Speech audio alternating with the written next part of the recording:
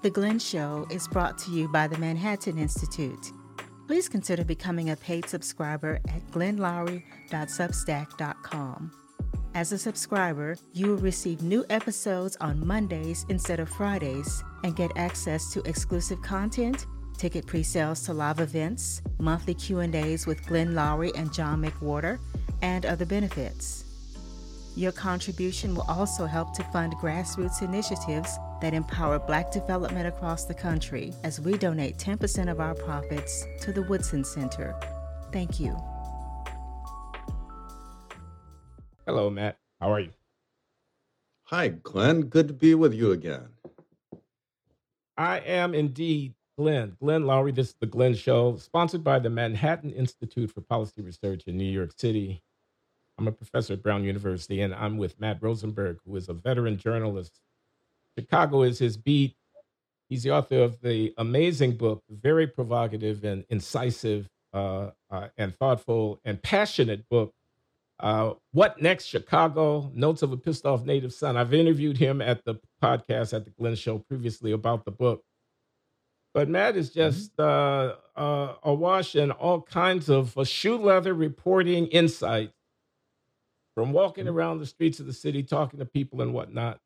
In the old school, I don't know, Mike Royko, would that be somebody that you would compare yourself to, Matt?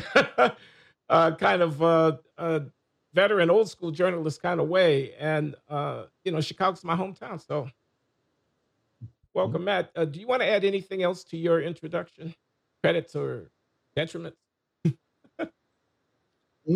Only to say that thank you, and that's very gracious of you to say those things and have me on. I would add that we do a lot of data-driven reporting along with the shoe leather stuff, and just that I've been in this racket of public policy or journalism for, close to 3.5 decades now, and lived here for 30 years in Chicago, and I came back in 2020, and they have not been able to get rid of me since then. I've pretty much moved back, and I'm super happy to have landed at a great news nonprofit called wirepoints.org, and that is where I work full-time now as the senior editor. And so that has been great. And we have some elections coming up here, and of course, we don't take sides, but things are heating up here. And at some point during our chat today, Glenn, I hope we can talk a little bit about the so-called Safe T Act, which is reaching an apex of controversy now that calls for the end, quote unquote, of cash bail on January 1st. And there's a tremendous dispute unfolding here. We're fact-checking the fact-checkers, but we can get into that later. There's a tremendous dispute about what it really means and what it doesn't mean. So, okay, Matt, lot going on. Wirepoint.org. You can find Matt's writing there. And you ought to actually, anybody who's within earshot of this ought to check him out, because what you're going to find there is some very closely detailed, humane fact and personality infused reportage about what's going on the streets of the city. I mean, for example, Matt, if I could just embarrass you for a minute, I read this amazing interview that you did with this African-American graffiti artist, intellectual, resident of the city of Chicago, whom you encountered walking through a place. I used to live on 82nd and Green. So I know exactly where 79th and Vincennes, 87th and Vincennes, 95th and Vincennes. I know exactly where that is. And I'm saying this old Jewish guy walking the streets, kind of running into people, just kind of chatting them up. I'm trying to envision what that looks like, what that feels like. But it's just it makes for wonderful journalism. So my hats are off to you.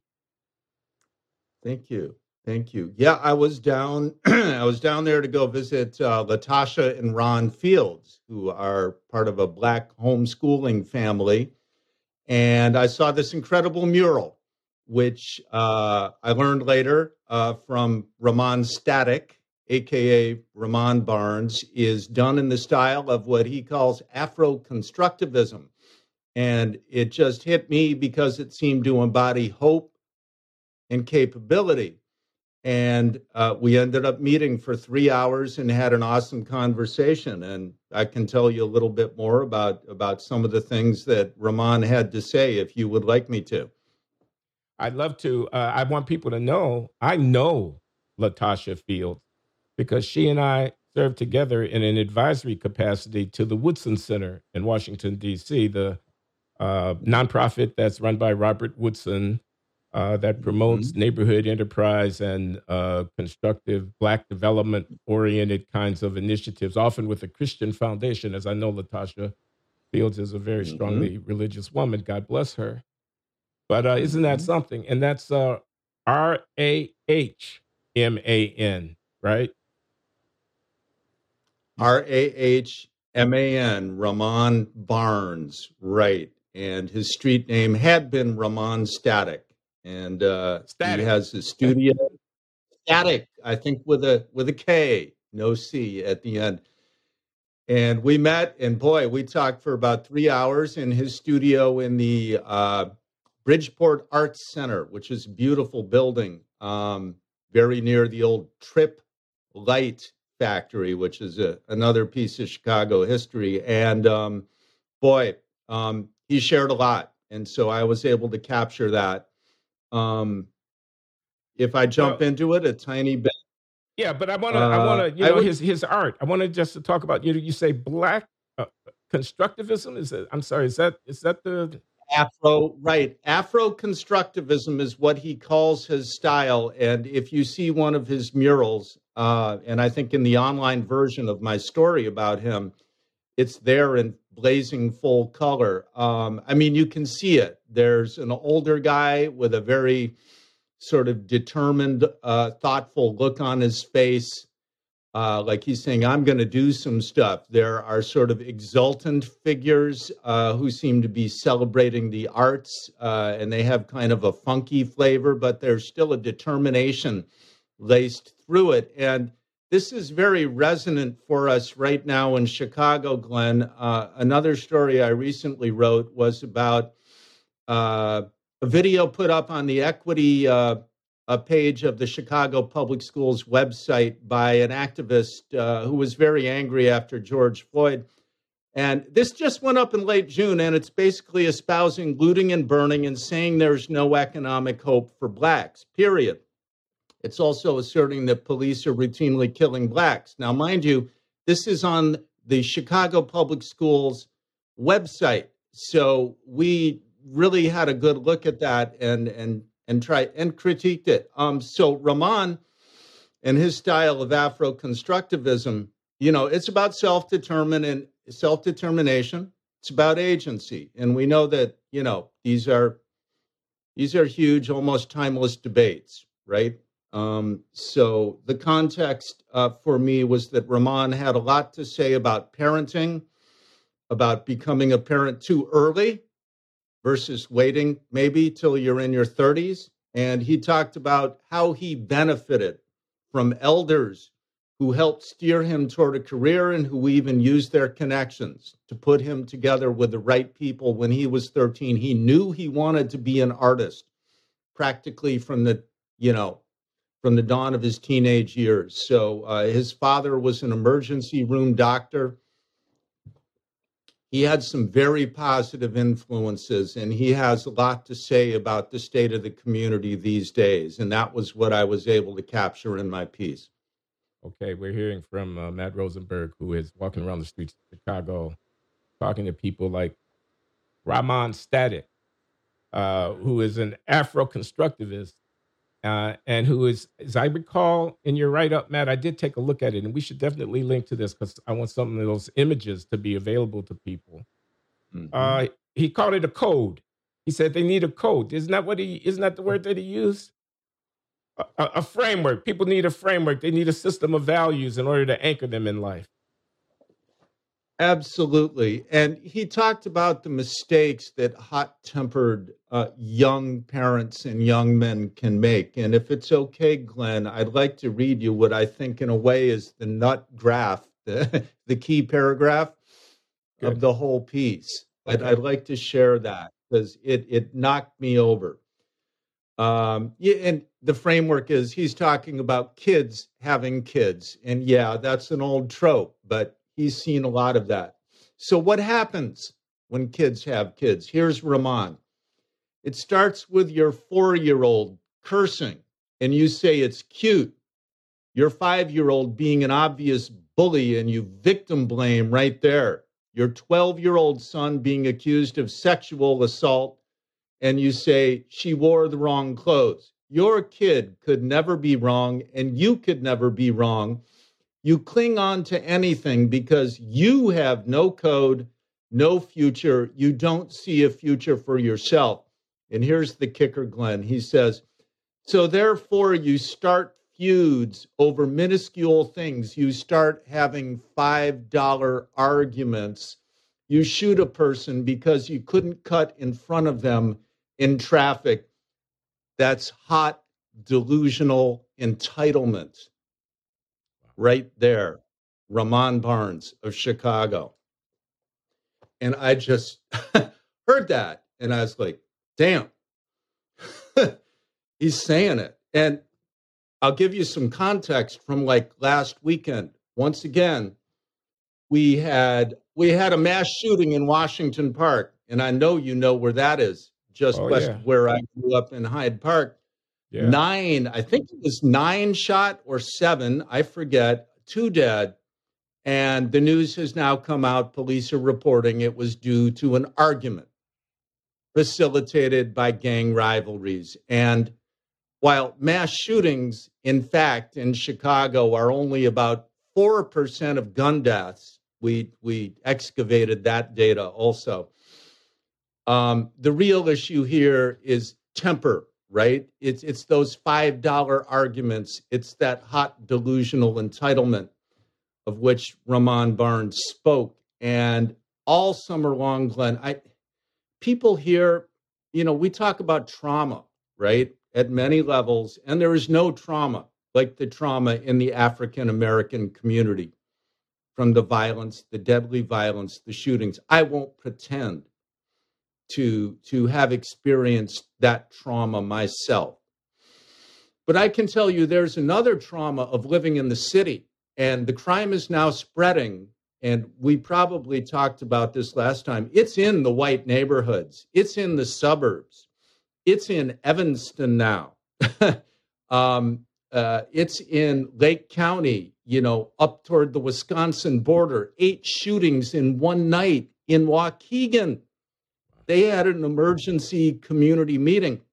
So there's another trauma, which is the trauma of reading the news. And boy, yeah, it sounds like a first world problem, but then you see, my gosh, they're losing Rogers Park in Edgewater and to non-Chicagoans. And Glenn, you know what I mean. To non-Chicago. I know Rogers Park. I know Sheridan Road going up north because I used to, from 1970 to 72, drive it every morning from R.R. Donnelly and Sons in order to get to Northwestern University campus. I know exactly what you're talking about. And these were Jewish neighborhoods. Yeah. There are high rises there in Edgewater. This was the North Side where stuff doesn't happen.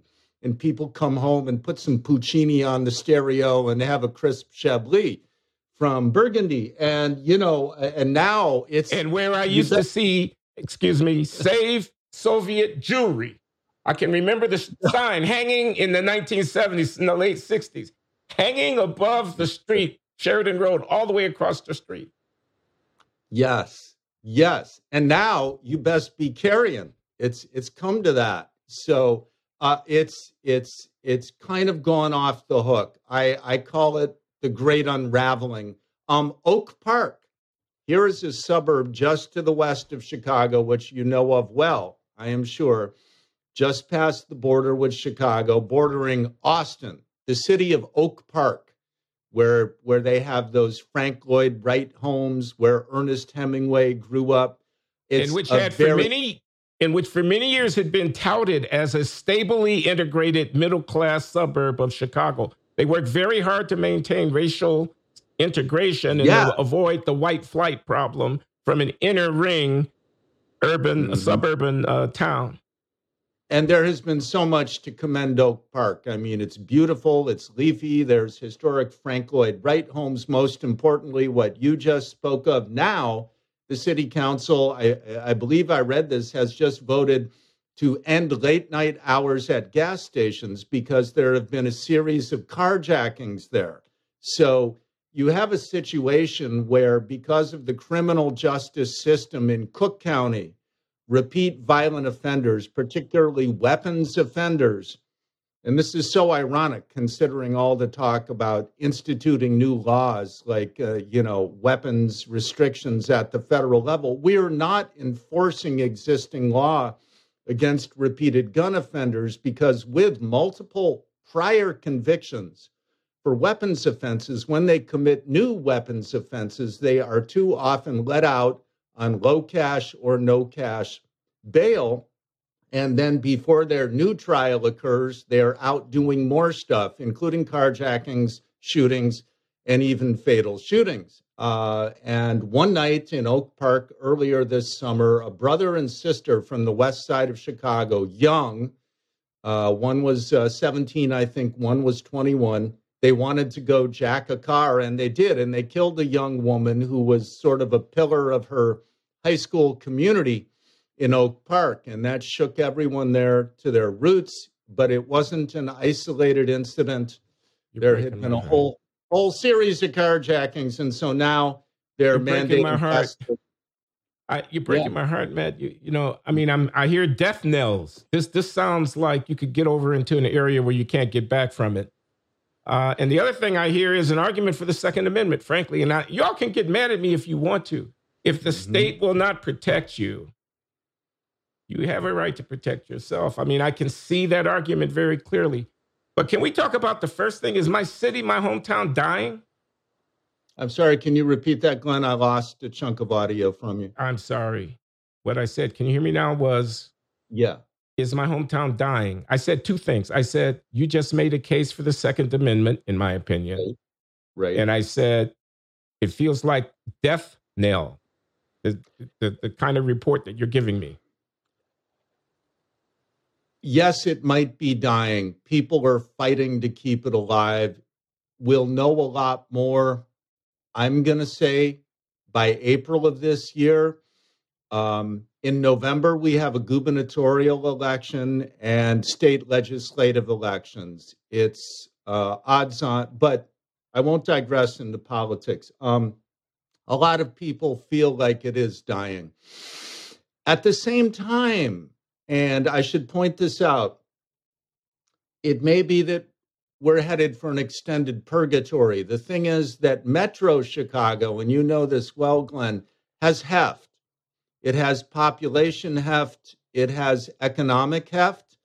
And this is still a metro region of some 8 million people. Now, yes, Ken Griffin, the well-known conservative billionaire, moved his hedge fund, Citadel, to Miami. That was significant. Boeing moved its headquarters away. The headquarters was largely symbolic, but importantly symbolic. Other new companies have moved here, as Mayor Lightfoot's office points out. But here's the thing. Downtown is different. Downtown looks like a ghost town. Security card check-ins in office buildings were down to something like 44% of capacity earlier this year, if I remember that report correctly. Real estate, leasing rates are not really what to look at. It's how often those office buildings are being used. New York is grappling with the same thing. We're seeing articles in Bloomberg about converting office buildings to apartments. And yet, where is the crime rising most? In Chicago, in Police District 1 and Police District 18, which straddle the Chicago River on both sides. So we're talking from 31st Street at the south end of District 1 up to about Fullerton at the north end of District 18. The motor vehicle thefts and the thefts are up dramatically. Criminal sexual assaults are up dramatically in the North Loop. There's a whole lot going on. And so the streets are emptying out. Yep, If there's a music festival, the streets may be jammed downtown, but by and large, it's looking like a ghost town. Retailers are leaving. Hotels, historic hotels, are being foreclosed upon by the lenders, like the Palmer House. So there are a lot of things, yes, Glenn, that leave people with the impression Chicago is dying. I'm saying don't count it out quite yet, but it's late in the fight. And if Chicago were a boxer, he would be bloodied. And the styptic pencil's been taken out a lot. And, we got to figure it out. Chicago going the way of Detroit. That thought just makes me ill. That's a good spot for me to quote Joe Ferguson. He is the former Inspector General of the city of Chicago, Glenn. And in a revealing and important interview with Fran Spielman of the Sun-Times, let me give her credit, a veteran City Hall reporter who's been trenchant in her reporting for, my gosh, probably about 3 decades. The ex-Inspector General of the city of Chicago, who you'll be interested to know this, Glenn, is now parked at the Harris School of Public Policy at the University of Chicago, cogitating upon a city charter commission to rewrite the rules for the governance of the city of Chicago, something I highly applaud and have written about. I'm sorry, Matt, who is doing this? I'm sorry, excuse me. Who is doing this? Yeah. Who? Joe Ferguson is leading this effort at the Harris School, at the U of C, and he is the former Inspector General, which I love Inspector Generals and auditors, right? They're one of the few folks in city or federal or state government who get to tell the truth and who hopefully get free rein to turn over stones, right? So their reports are often a trove of information about corruption, mismanagement, inefficiency, you name it. So he left. He was forced out eventually by Lori Lightfoot.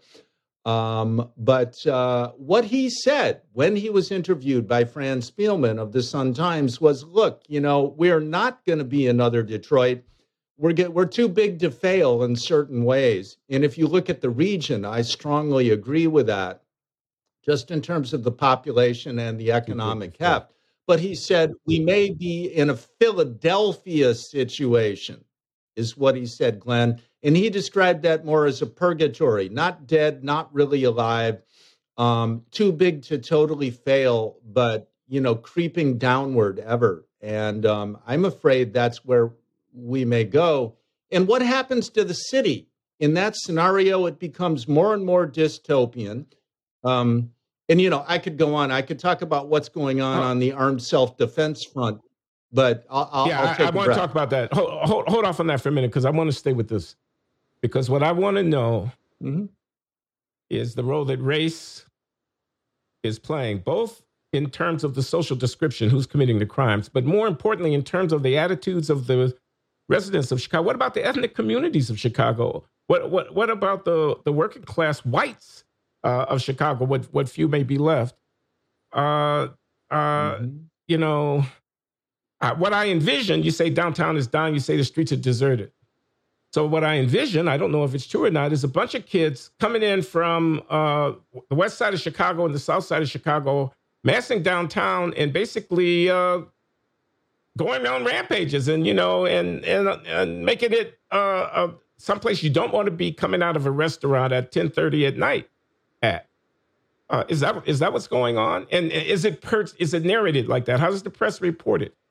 Is there a racial coloration to the narrative that's being put forward now about what's happening in Chicago?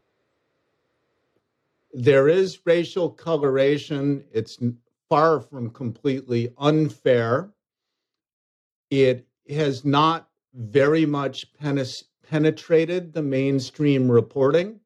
It occurs more in conversations on social media. There is a lamentation, for better or worse, that the mainstream media and political authorities are scared to death of the real truth. There is a complexion to this. It's not completely Black.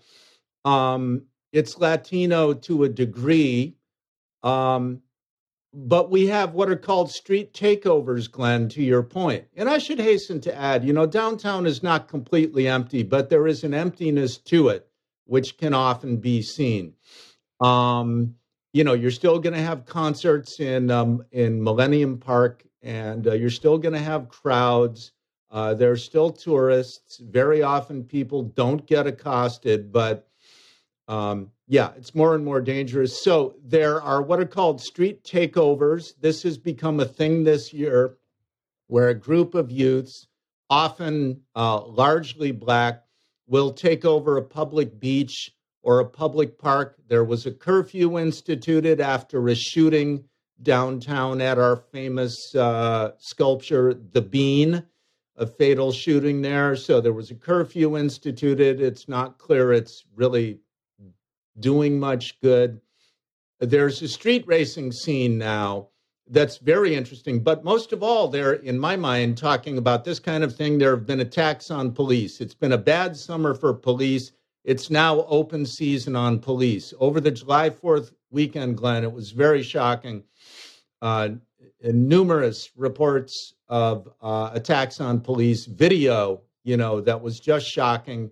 And police would come out, say, to break up a street racing scene, and people would be smashing the windshields of their cars. There was an Illinois state police trooper on Division Street near the Kennedy who came out to Goose Island and where a street racing setup had unfolded, I think, over the July 4th weekend. And they have the video from his car, and you can hear the fear in his voice. And you can see it as he reports to his dispatcher. They're coming for me. And then you see the windshield being smashed. And this was not an isolated incident that weekend. And then we had another bout of this just in the last, 3 weeks or so. There's, dozens of articles and videos online from mainstream media. The street racing scene has really grown here. And I would love to cut those guys a break, as I was telling my friend John Cass earlier this week in one of his podcasts. You think of a Latino guy who's got a good job and saves up money to hot rod his car. And then at night they go out, right, and they race around on the streets. And okay, they're blowing off steam, but they're good guys, right? Maybe they're engaged. They've got a job in a factory or wherever. Well, except when the cops show up, they start smashing windshields now. And the thing is, a woman got killed by a street racer too. So it hasn't all been innocuous good fun, and it bleeds over into violence against police. So these are all, to me, signs that we have a lot of screws loose. Let me comment. I knew very well the late James Q. Wilson, political scientist, Harvard University. He is the author of the Broken Windows Theory with George Kelling that argues that to maintain order, it argues, among other things, that to maintain order in a complex urban environment, you need to attend to the small things lest they accumulate, and the perception of disorder promotes more disorder. And I don't know where it starts. Maybe it starts with legitimate political figures attacking the police. Maybe it starts with letting repeat offenders out without pretrial detention who then go on to commit serious crimes. Maybe it's kids that violate the curfew and behave in a disorderly fashion and for which there's no consequence. Maybe it's not enforcing petty criminal offenses because the DA has an ideological predisposition that leads him or her to eschew doing their jobs. Maybe it's political demagogues who think that they can make a career by making a mountain out of a molehill whenever there's a adverse encounter between a police officer and an unarmed minority youth. But if you end up with law enforcement fearful for their lives because mobs are attacking their police cars and nothing is done about it, I don't know. That sounds like the end of the road to me. To top it all off, there's a piece of legislation that will be enacted January 1st here, part of a larger criminal justice reform, and I am going to put scare quotes around reform, a bill that is mostly already enacted. It was passed, and what it will do is effectively eliminate cash bail. Now, there's a great thrumming controversy about what the bill really says, but that is certainly a piece of the perceived end of days here. We're fact-checking the fact-checkers on that, and we're finding that there will be a very, very high bar for a prosecutor to retain on high cash bail, to detain on high cash bail a violent offender or any offender come January 1. There's also a thrumming debate about whether detainees before January 1st, who are still in there awaiting trial on high cash bail, will be let out immediately or not. And many of the state's attorneys, and we've been talking to state's attorneys and getting their help parsing the actual guts and innards of this 749-page bill passed in the waning hours of a lame duck session. Yeah, like the health care bill, they had to pass it to see what was in it. Our next partner has a product I use literally every day. I started taking AG1 because I was concerned about my health. My wife was getting on my case, telling me that I should be taking supplements, that I should be doing something besides the sloppy eating that I was doing and the lack of exercise that I was getting to improve my health. I wanted better gut health, more energy. I wanted to optimize my immune system. I hated taking pills and vitamins from all those different bottles. I wanted a supplement that actually tastes great. Now that I've been on AG1, I love it. It doesn't taste like it's super healthy. It has a kind of mild, tropical taste that I actually look forward to each morning. So, what is this stuff?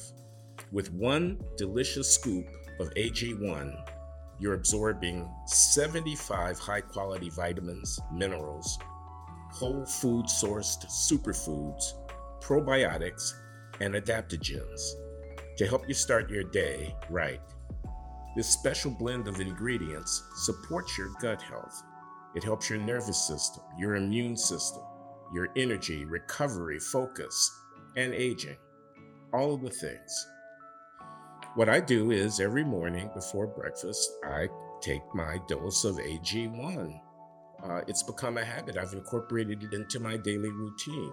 It really makes me feel better. I've noticed it abets my digestion. I feel like I have more energy. It's easy to pack in my bag. I take it with me when I travel. I use it without fail every day. It costs you less than $3 a day. You're investing in your health, and it's cheaper than if you were to buy all the supplements yourself. You're investing in an all-in-one nutritional insurance. Now, tons of people take some kind of multivitamin, and it's important to choose one with high-quality ingredients that your body will actually absorb. AG1 is a small micro habit with big benefits. It's one thing you can do every single day to take care of yourself. Right now, it's time to reclaim your health and arm your immune system with convenient daily nutrition. It's just one scoop in a cup of water every day. That's it. No need for a million different pills or supplements to look out for your health. To make it easy, Athletic Greens is going to give you a free 1-year supply of immune-supporting vitamin D and 5 free travel packs with your first purchase. All you have to do is visit athleticgreens.com/Glenn. Again, that is athleticgreens.com/Glenn to take ownership over your health and pick up the ultimate daily nutritional insurance. So that's a concern. And one piece of that bill that's already enacted, Glenn, which goes to the potential breakdown of society here, is that they appointed a committee to investigate whether to end qualified immunity for police. And that is leading already, contributing with other factors to the exodus of police from law enforcement agencies all over the state of Illinois. That's big. You probably know that qualified immunity is basically a doctrine where a police officer cannot be personally sued in a civil proceeding by an aggrieved subject, like someone he arrested, cuffed, maybe even used force on, if he is within the legal bounds of doing his job. So the contemplation of the end of qualified immunity, even though it has not been ended yet, just the contemplation of it is a huge red flag to many police officers. So there are many things that are leading police to lay back. We are in the throes of major depolicing. There have also been 8 felonious killings of police officers in just the last 3 full calendar years.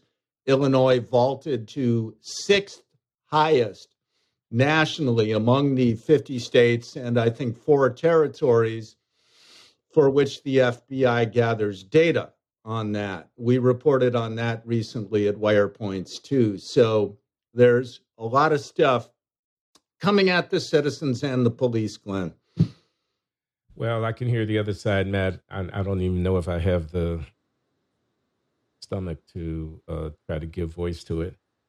So there's this tug of war in terms of power as between police and citizens. And the consensus, certainly on the left, certainly in the Black Lives Matter camp, certainly for people who are advocates of racial justice, for the vast majority of my colleagues here at Brown University and others who take this without even giving it a second thought, is that the police have way too much power, that they exercise force and brutality, and including lethal force, in a way that's abominable, that's an abomination, and that they need to be reined in. I mean, I wouldn't even know how to, as my mama used to say, fix my mouth to try to defend qualified immunity in some of these circles, because it's so much of a foregone conclusion that a greater degree of leverage to hold police officers accountable is a good thing. Now, I'm an economist. I won't go on for long, but I'll just say this. Unintended consequences, right? If you can't recruit police officers because when they make a calculation about the benefits and the costs, they find that, I'd rather be driving the truck than doing this. You're in trouble. And the people that you think you're protecting will actually end up being worse off for it. But I don't know how to get past this ideological barrier, this kind of, if you say thin blue line. Did you see that story the other day about somebody with a cap that had a thin blue line in it? And apparently his father, his family, they were police officers. And the teacher at school was berating him on racial justice grounds because, he was defending the cops. But that's how far it's gone. I mean, I don't know. What do you think? Wow. We took a close, I hear you loud and clear, Glenn, and those perceptions are very strong. And of course, there have been utterly heinous incidents where police made mistakes, and I would add fatal mistakes. And I would add that this omnibus criminal justice reform bill includes some provisions that nobody is arguing about, including essentially mandating body cameras everywhere all the time in all police departments in Illinois. They have to help fund that, and there is, I believe, funding included for that. So that's important. And when you look at the body camera footage, you really get some interesting lessons. But let me not jump ahead too far. On the question of perceptions of egregious brutality by police toward Black men and women, we went to the Washington Post database, which is the authoritative source of police-involved killings. And we found that in the most recent year for which there were reliable data, 2020, that 94% of all police-involved killings in the United States involved a victim who had a weapon. And I think it's a pretty fair presumption that in nearly all of those cases, they were ignoring orders to drop the weapon. So that right there, to me, serves as likely a large and meaty rebuttal to the idea that the violence police must occasionally perpetrate is unjustified. It is largely justified. People should put down their weapons. We also then looked at the 7 fatal police-involved shootings in Chicago last year, and in one of those 7 cases, the man was unarmed. I looked at the body camera videos, Glenn, and it's harrowing. The big takeaway, a lot of these cases are domestic violence cases that are just a mess right from the get-go, and it made me question why we so willingly send police in there. But then, of course, if someone is about to be slain by an angry boyfriend, girlfriend, or spouse, how can we not send them in there?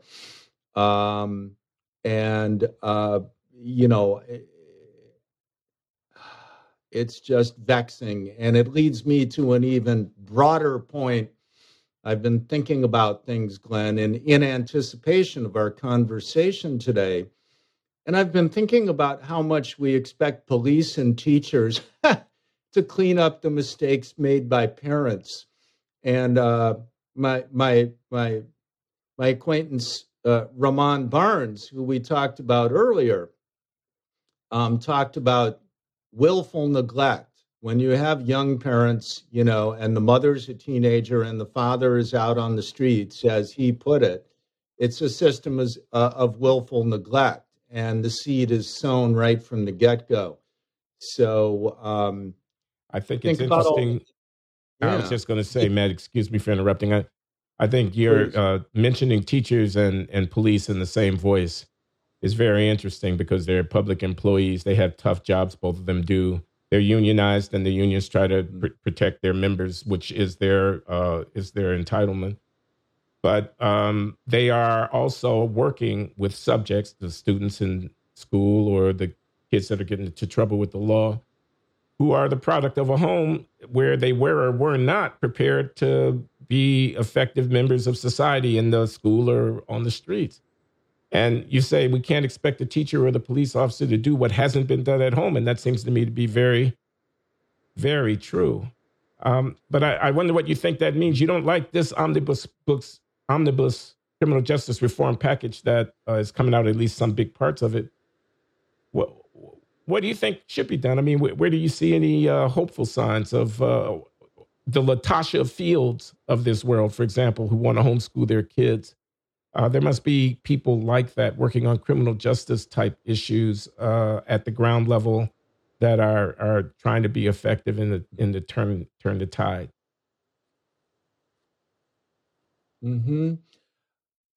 It's a tough one. I think there's kind of a default presumption, even on the right, that it has to start at the grassroots.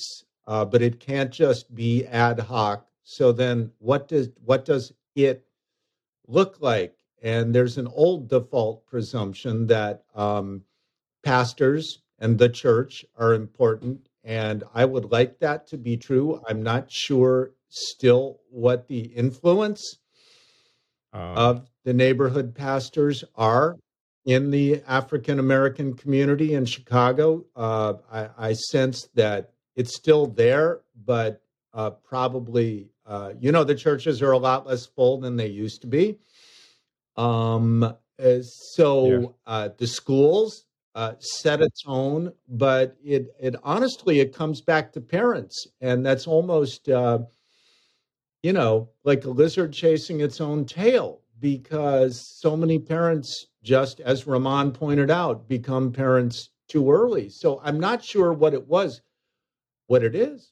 And we have on the other side of the political spectrum, the usual reliance on community-based NGOs, right? And the whole issuing grants to violence prevention programs, to social welfare programs. Let's not use the word welfare, okay, but social uplift organizations, right? And they're, and that's it. And we get the steadfast insistence that poverty is to blame, and that goes to your long-running conversation and argument. It's criminality, not poverty. Rahman spoke at some length, as have others, about culture, and that's an old issue. And I mean, we're channeling Moynihan here, right? But in the year 2022, on the south side of Chicago, I sat down with this knowledgeable Black man who had a lot of street experience, and he told me flat out, I don't know if he even knows who Daniel Patrick Moynihan is. What he told me is Moynihan was right. He talked at length about the culture. He talked about the belief in the neighborhood. Look, there's 3 ways you can get out of this, man. Hoops, rapping, or slinging drugs, right? Being a gangbanger. And that now being a gangbanger, even though gangs have changed, we know they're much more micro level. That could involve criminal enterprises of all sorts. And we see this in the armed robbery crews that make 10 hits in 1 hour in the north side white neighborhoods. This is a thing now. We never had this before. We see this in the organized retail crime rings that are going out to the malls north of the city and west of the city. And this is not unique to Chicago, of course. We know that. But it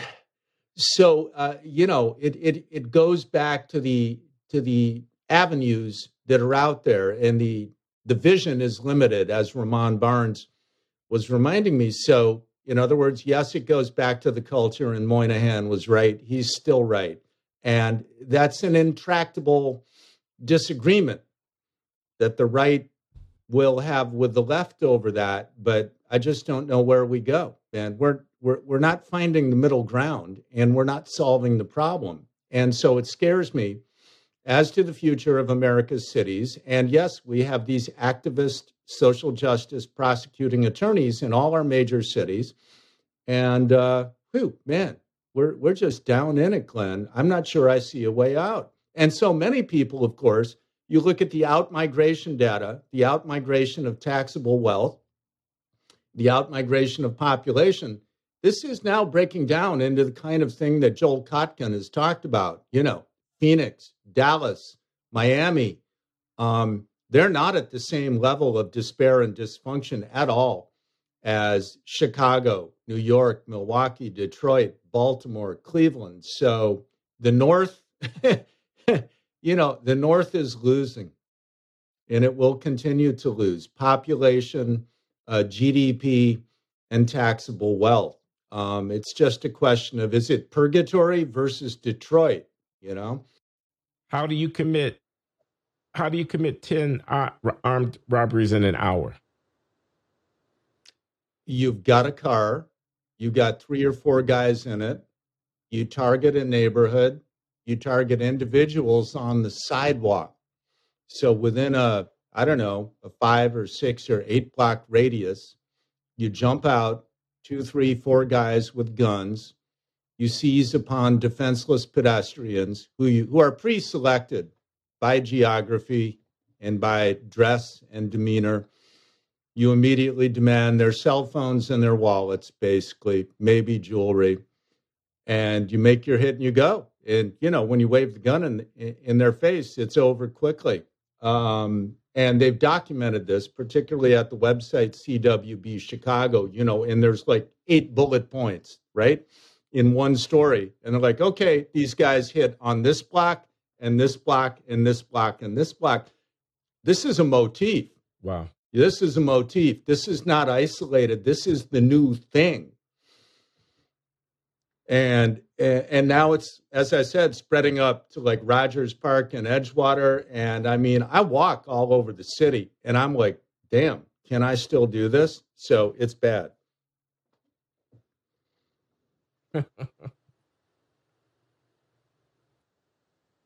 Yeah, it's just nuts. And the carjacking is another thing.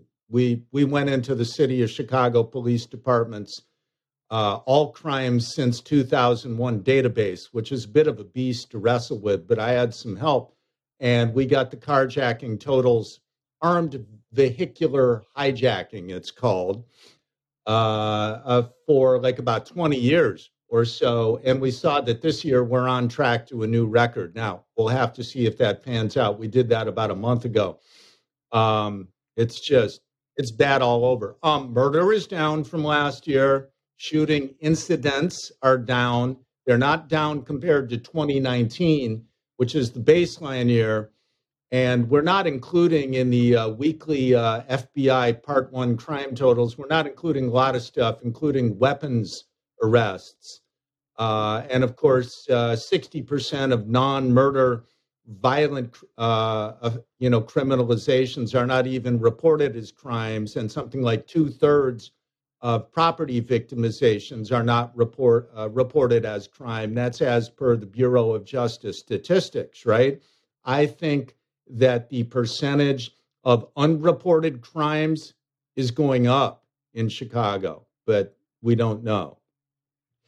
I want to ask you something, because I'm impressed by the data focus of the reporting that you're doing, and I want you to talk about those unwed mom statistics that you were gathering up at municipalities around Illinois, because I thought that was so interesting. You want to talk about that for a little while? Yeah, absolutely. And again, at WirePoints, and I want to give great credit to our team at WirePoints. And there's a guy there. There's the founder, Mark Glennon. There's the president, Ted Dabrowski, and our boy wonder data analyst, John Klingner. They're a great, great help to me. But what we did is we reached out to the State Department of Public Health, because I was frustrated, Glenn. In the book I did, What Next Chicago, I was able to uncover City of Chicago data on the percent of births to unmarried mothers by race, but only up to, I think, 2008. So, of course, I was, scratching my head going, where's the more recent data? So it turned out it lived with the State Department of Public Health, and they were very cooperative, and they had it from, I think, census sources.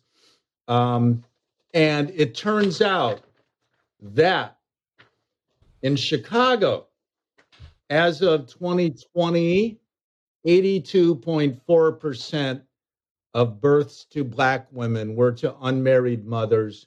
For Latinos, 56% of births to mothers were to unmarried mothers. 12% of white births were to unmarried mothers in 2020 in the city of Chicago, and 10% of the births to Asian mothers. So 82% of Black births in Chicago were to unmarried mothers. That's significant. But then we looked at the 20 largest towns in Illinois, and we saw not entirely dissimilar patterns, particularly in your less well-off communities. And we saw a fairly high rate of births to unmarried white mothers in some, less well-off downstate Illinois towns.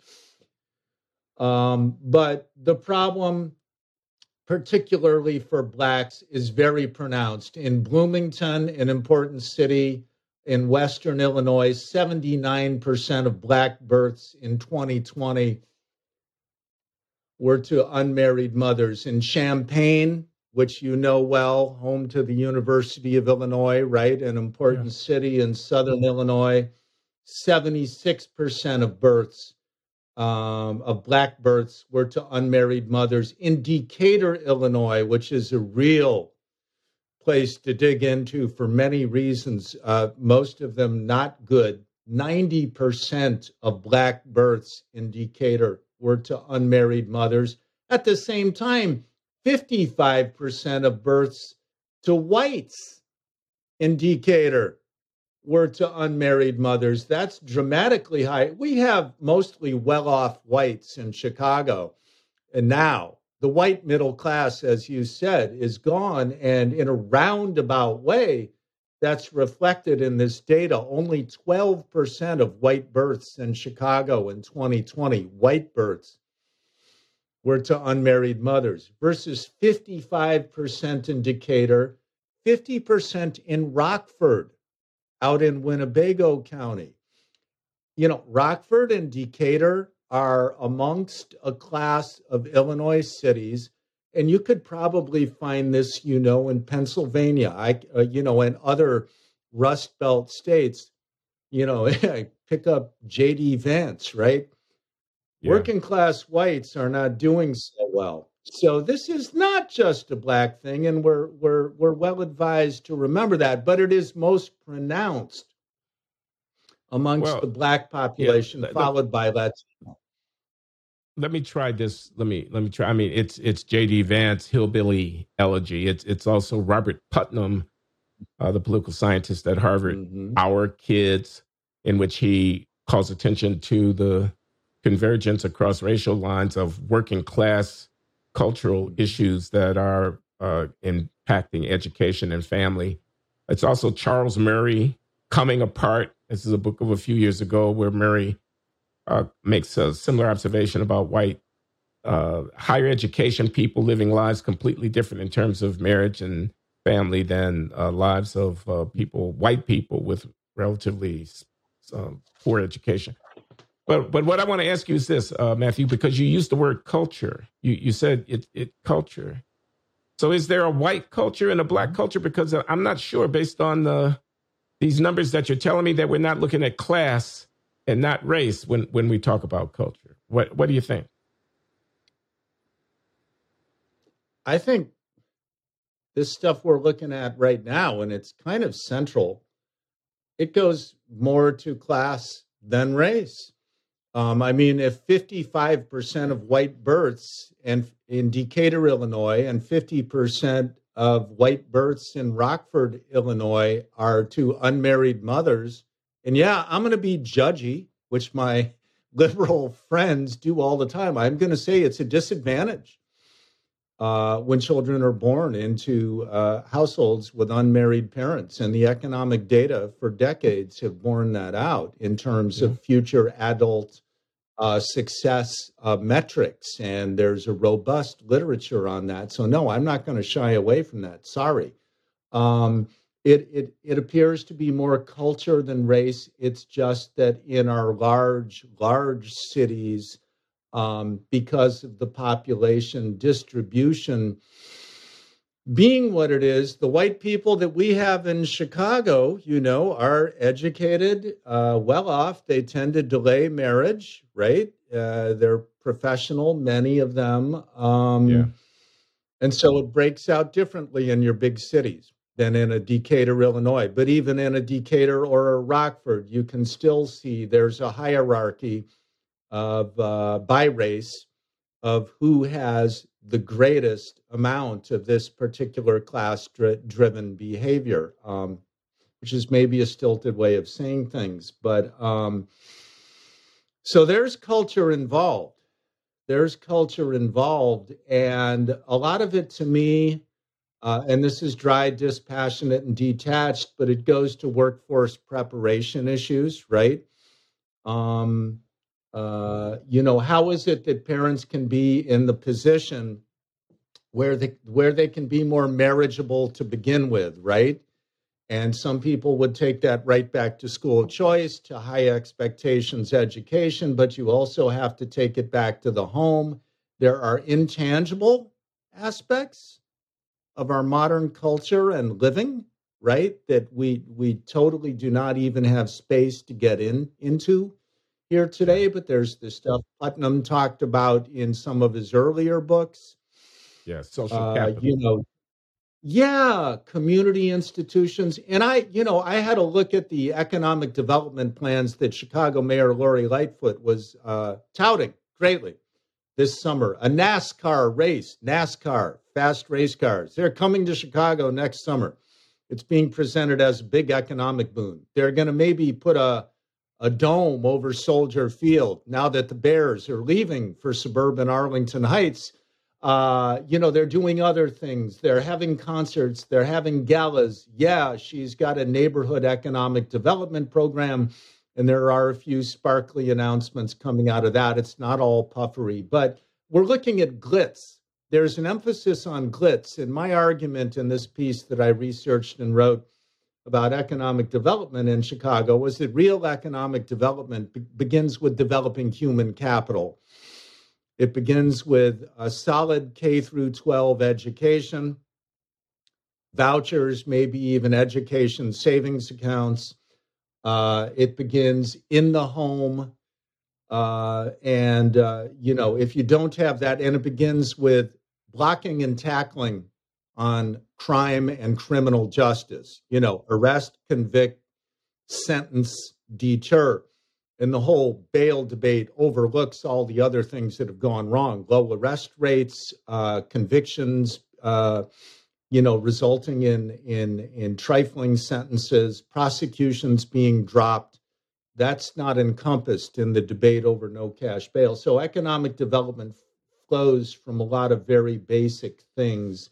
And so all of this stuff coming askew, the decline of traditional institutions, the ascendance of the digital age, which has brought so many positive things, like our ability to have this conversation now with you in Providence and me in right near Chicago. But there's so much, behind this. So much. Okay, I got to ask you a political question. Mayor Lori Lightfoot, is she not up for re-election? She is. The first round of the nonpartisan election will be at the end of February. She has, I think, at least 6 challengers. The final runoff between the top 2 finishers will be in early April. And she has at least 2 very significant challengers. One is a city council member named Ray Lopez, who I think you know a bit about. Yeah. And the other is a name, I'm sure you've heard, Paul Vallis, who is a strong contender. He ran Chicago Public Schools under Mayor Daley. He's done important work in public education in Philadelphia and New Orleans. I think he ran the budget office in Chicago too under Daley or Emanuel. I know Paul. I'm acquainted with Ray, and they're strong challengers. So we might very well end up with a new mayor. It's hard to predict. With such a large field, Lightfoot could make it through the primary. And people still tend to vote by race in Chicago. And in local elections, nearly 2/3 of registered voters sit it out because we intentionally schedule our Chicago municipal elections in odd-numbered years. It's a very devious thing the old Democratic machine instilled years ago. It's codified in state law. I have argued in my book and elsewhere for changing state law to allow Chicago to hold its elections at the exact same time as presidential contests, when typically we have 70% turnout in our local elections. So there could be a way that Lightfoot could squeak through, which many people would take as the end of days, considering all that has happened during this tumultuous first term of hers. That first term has been a disaster, in your opinion? Yes. That's to just question. Be straight up. Yeah. I mean, I'll never say she's a bad person. But what I do say, or that she's not intelligent, or that she did not have an impressive civic resume. She had all of those things, but crisis management is difficult. And admittedly, she got thrown 2 huge curveballs that I guess no one was expecting. One was COVID, and one was the aftermath of George Floyd, which, many other cities struggled to deal with.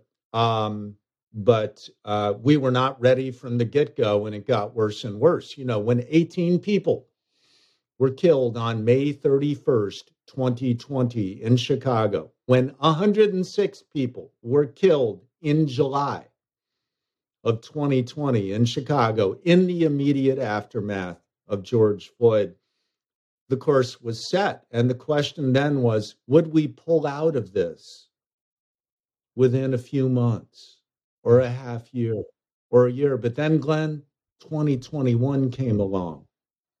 Now, this year, there will be fewer murders than in 2021. And you can see the desperation as she and her police chief, David Brown, hold almost weekly briefings and cherry pick, the minuscule shards of data that they can from the crime reports to make it look as though things are improving. The mantra is murders are down from last year. Yeah, a little bit, but last year was a record year, a recent record year for murders here in Chicago. They say shootings are down. Well, yeah, but shootings were extremely high last year. What about all the motor vehicle thefts this year? What about all the thefts? What about the carjackings escalating to a new high? So, they're grasping. And her tone, I haven't even talked about that, and I'm sure we won't spend too much time. Glenn, this is a city where hair trigger temper is an issue. Now, she got up in front of a crowd and publicly said, F Clarence Thomas. She has had numerous outbursts. There was one that was so vulgar, I can't even repeat it. She said, I have the biggest, insert word for male appendage, in this city. Wow. This was, I swear to it made the press. It went global. And she went on and she was ripping apart an attorney who had been hired by the Chicago Park District to reach a settlement with an Italian-American civic group trying to take Christopher Columbus statue out of purgatory in a city shed and run him on a flatbed truck through a parade on Columbus Day. And she thought that if that happened, police would be attacked because, after all, Columbus is such a provocation to so many people. So she went on this rant, which was captured, I guess, through a public records disclosure. And she said, I have the biggest kielbasa. I'll use the word kielbasa. I have the biggest kielbasa in this city. You've got no kielbasa. Well, wait a minute. Oh, man, that's unbelievable. School? Yeah, where did you go to law school? She then said to this Park District attorney. The point is, this is easy pickings, for Greg Gutfeld. Yeah, sure. But here's the thing. Well, I'll take you back to Washington Park last weekend. Time and again, guys are losing their temper and shooting each other dead. Now, if you look at Becoming a Man, the violence prevention program instituted at the University of Chicago with the imprimatur and approval of Barack Obama several years ago, one of the teachings there is to heed the Stoic philosophers like Epictetus, am I saying his name right? And learn to control your temper when dudes come at you, right? And disrespect you like they do all the time in these Chicago drill rap videos. You a punk, I'm going to kill you, all that stuff. And then it happens. Guys are always reacting to that. They're always defending their honor with guns. It's what Ramon Barnes said. It's those $5 arguments. So here's our mayor losing her SHIT over all, and there are more and more examples of this. So the woman has come unglued. She is Captain Queeg. She is Humphrey Bogart as Captain Queeg in the Caine Mutiny. It's bad, Glenn. It's really bad. And so that just compounds all the extant social dysfunction here. It's bad. I'm sorry. All right, and I love this city. I'm going to suggest we call it. I'm going to suggest we call it quits here because our connection is not so good. But I love hearing from you, Matt Rosenberg. Wirepoint.org is where he lives, and he's talking about Chicago. Wire Points with an S. .org. Okay, with an S. Why? Yeah, and thank Okay, you, Matt. Glenn. Thanks a lot. Thank you. Great conversation. Good to be with you.